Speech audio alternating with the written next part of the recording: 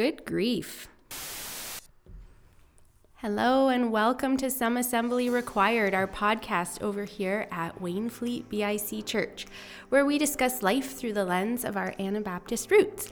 My name is Julie Adams and I'm your host for today.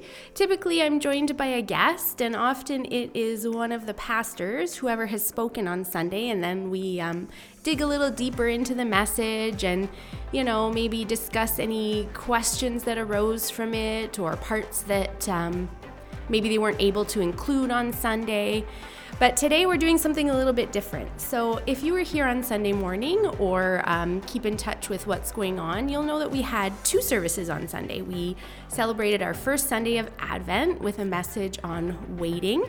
And Pastor Pat brought that message, and it was a really great message. And then in the evening, we had a memorial service. We typically do this around Christmas time as a way to remember someone who has passed away through the year. And this service was a little bit extra special, only because COVID has really changed grief and how we celebrate lives that have gone on before us and all that kind of thing. You've probably noticed that yourself.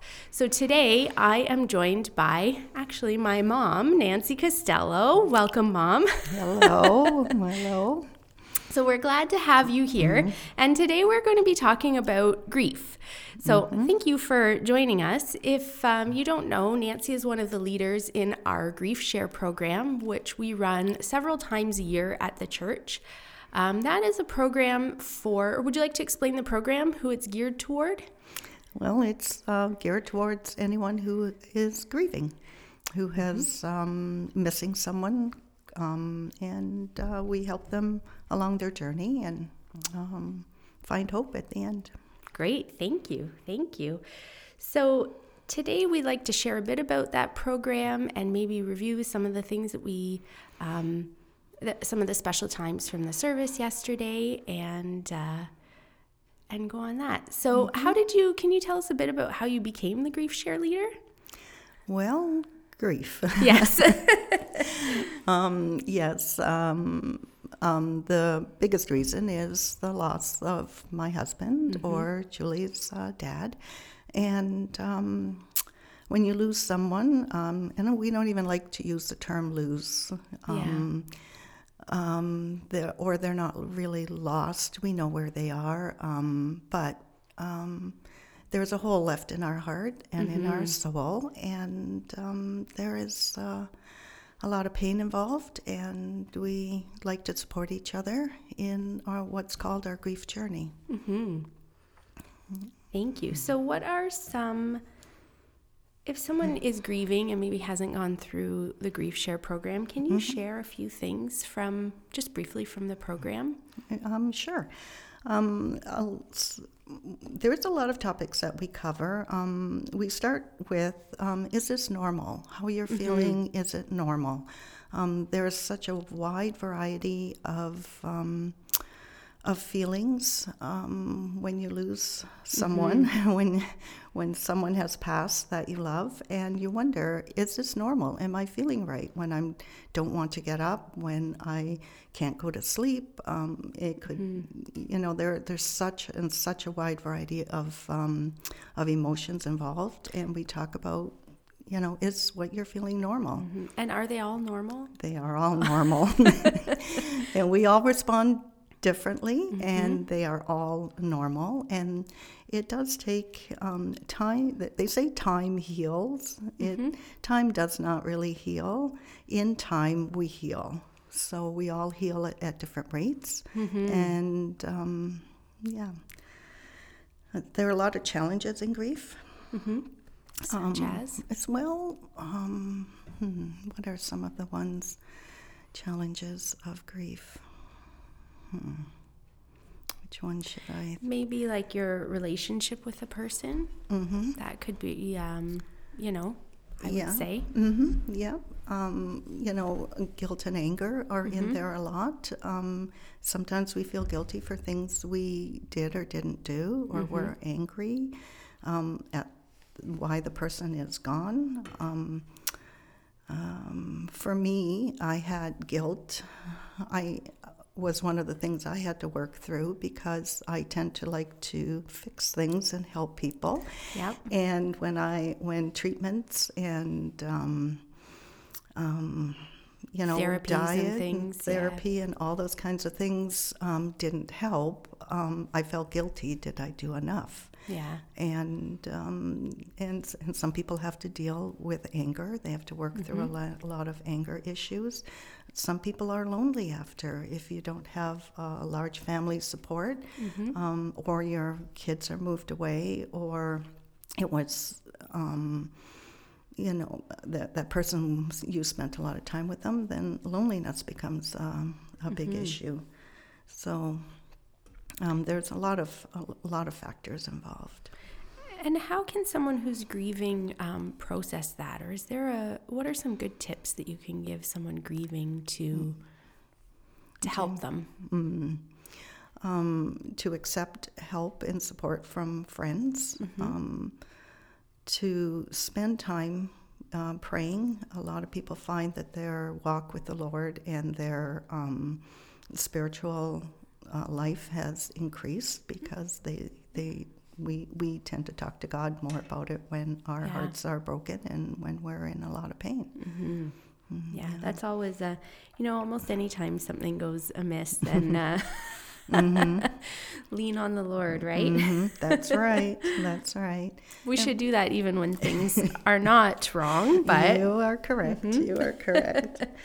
Yeah, and the question why comes up a lot. Like why? Like no one wants to be in a phase of grief in their life. Of course not. That's not anything that anyone wants to sign up for. It's not fun. Or volunteer for. Yeah. No. So then we ask why. Yeah. And the what ifs and the only what and whys. And so we spend time talking about the whys of and we have to go to God for that. A lot of prayer, and He may or may not give us the answer we want, but it does draw us closer to Him, for sure. Oh, that's excellent. That's a good, yeah. And then we discuss heaven. One of the things, and I have to admit, when I first started to accept or think of the concept, are they missing us? We spend a lot of time missing them. But are they missing us? Oh man, what a double-edged sword, because on one hand, like I know I like to think, oh yeah, my dad misses me like crazy.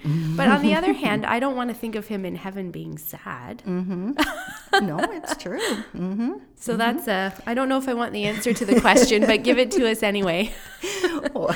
or do we really want our loved one back? Yeah. You want them back happy and healthy and whole, but knowing that they're in heaven with a new body at Jesus' feet, worshiping, do we want to take that away from Him? So, yeah. Yeah. Those are good questions. Those are... And then we talk about being stuck in your grief. Everyone moves through their journey at a different rate, but if you hear someone talking 10 years past the death of their loved one as if it happened 2 weeks ago, and their room hasn't been touched, or something, like a shrine, wherever that person lived, or his or her space is like a shrine, then you might want to consider counseling or finding some kind of help to be unstuck. So to help recognize, because they're in our grief journey, sometimes we move a little quicker and sometimes we move a little slower. So not to get, how do I put this? Not to get worried that you're stuck because you've maybe had it in park for a couple weeks and, you feel like you're not making a lot of progress. Yeah. But, yeah. That's good. Thank you. So we have a new, if some of this has been resonating with you, we do have a grief share starting again on Saturday mornings in January. Do you have the date for that? January 15th, and it's an 11-week program. Perfect. So we'll have registration available soon. So if you are listening and you have lost someone and you would like to begin processing some of this, or even if you want to sit quietly and just listen, you're welcome to do that. There's no charge to attend the program, and we'll have some information on our website soon if you want to register. Yeah, when you come to the program, we have a small opening. The Grief Share program has a video, so we watch the video. It's anywhere from half hour to 45 minutes long, and then we have a discussion time after. And each week is a standalone topic, so you can join at any time during the 11-week time. Oh, that's great. Thank you. Yesterday, during the memorial service, we read a passage from Leanne Friesen. She's from the Meeting House. And I'd just like to read that again. And then we've got a bit more discussion on helping others grieve. So she writes, "Yesterday I had the privilege of officiating a committal service for the father of a friend of mine. It was a little unusual in that the man we were honoring had passed away over a year ago. Of course, we all remember what was going on at the time in 2020. In Ontario, we were still stuck smack dab in the middle of a lockdown, and funerals were restricted to only 10 people. Because of that, this family decided to wait to do a service at a time when more people would gather. And who could blame them? I officiated services with 10 people limits during lockdown, and they were really hard. It is hard to decide who gets to attend a funeral of only 10 people. It is hard to stay 6 feet apart from others when all you want to do is hug your family and cry on their shoulders. So this family, like so many others, decided to wait on a memorial service, which made perfect sense. But then COVID lingered and lingered and lingered. We thought we would only be a couple of months before a large crowd could gather, but that window never opened up.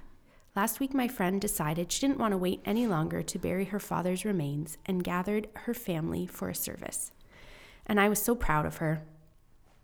A lot of us think that grief has to progress along a certain timeline. There is a time for the funeral, a time for some sadness, and then a time to feel better, in that order. But grief rarely, dare I say never, progresses in a straightforward way. Grief doesn't adhere to our orders, timelines, or plans. Grief lingers. Grief comes and goes. Grief sticks. Because more than a year had passed since my friend's father died, it would have been easy for her to say, "It's too late to do this." But it wasn't. Today, I remind you all that it's never too late to make room for your grief. Maybe you are also in the boat of having delayed a funeral or celebration of life because of lockdowns, and now you feel too much time has passed to plan something. It hasn't. Maybe you lost someone years ago and are only now ready to process the loss. That's okay. There's no point at which the door to the grieving room should shut. It's never too late to give grief room. So, what are your thoughts on that? What do you... What are my thoughts? My thoughts are, yes, COVID has added another layer to an already difficult process. And it has been very difficult for grieving people to plan funerals, to say our traditional goodbyes in the way that we're accustomed. And for those of us who like to hug and just, cry on someone's shoulder or let them cry on your shoulder, it's been hard not to be able to let that happen in the way that we've been accustomed. But there are things that we can do to support grieving people. If you're not the one grieving, but someone close to you is, what can we do to support them or help them? I think one of the biggest things we can do is sharing memories. I think a lot of times when we haven't been there, we tend to be afraid to go up to the person who's just lost someone and talk about that person. We're afraid that we're going to... Well, reopen it. You don't want to pick off a scab, right? Right. And you think that you're going to, reopen the wound and they're going to fall apart and cry in front of you. And if they do, that's what they need. They need a hug. But it's such an honor when someone comes up to the grieving person and say, I remember when so-and-so did that. I remember their laugh. I remember when we did this. I remember. This treat reminds me of. Yeah. And I remember this was his favorite or her favorite, and you bring that dish or something. It warms the heart that to know that someone remembers. Yep. Because you haven't forgotten. No.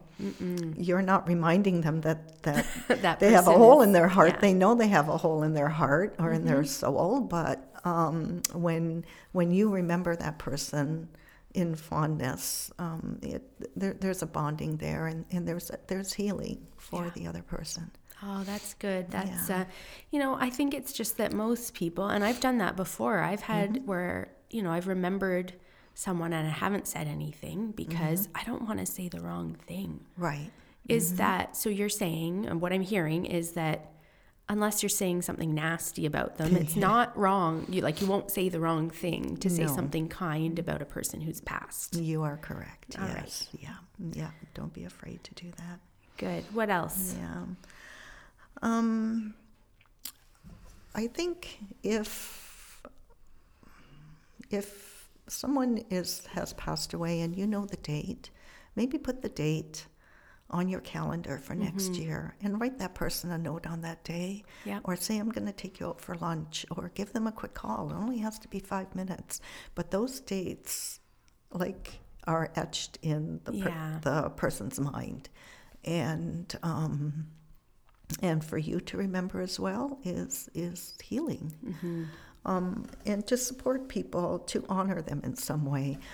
Like memorial quilts seem to be a thing that a lot of people do. They use the clothes from, and maybe you're a sewer and you take a deep breath. Like if you haven't been, like I said earlier, in the grief journey at all, it might be scary for you to go contact that person and say, give me some of their clothes, I'll make you a quilt if you're a sewer. That would mean so much to that person. Yeah.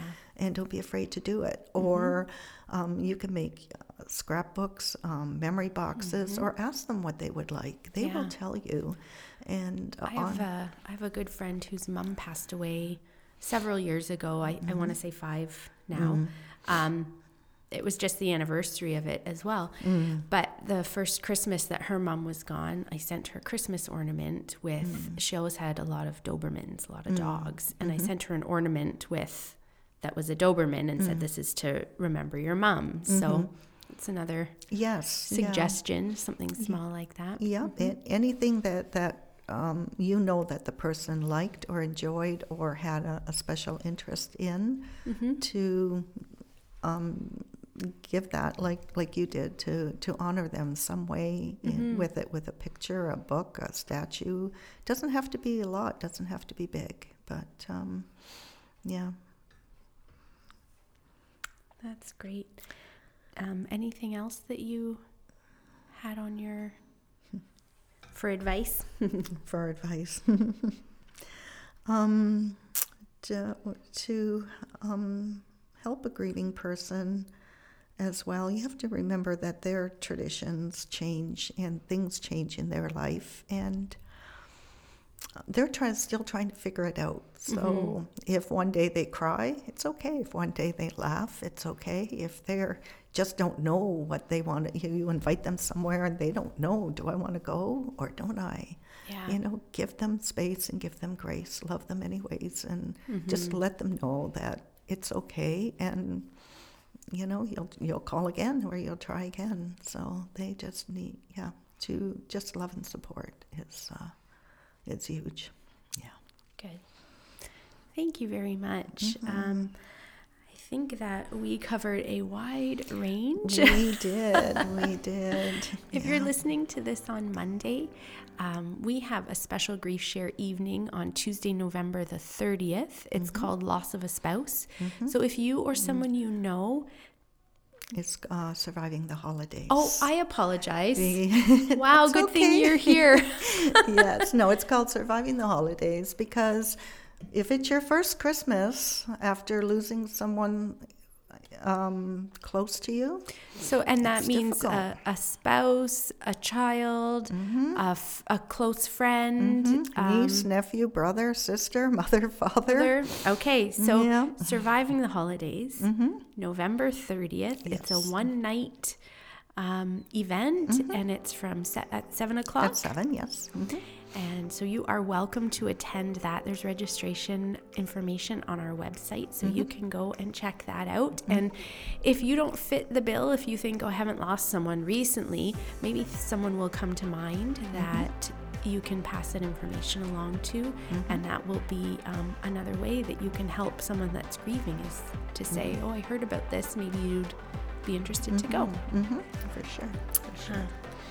Thank you very much, Mom. It was a pleasure to have you on the podcast today. And thank you to all of our listeners for tuning in. We're glad that you joined us, and we look forward to connecting with you again next week. And have a great week. Okay. Bye-bye.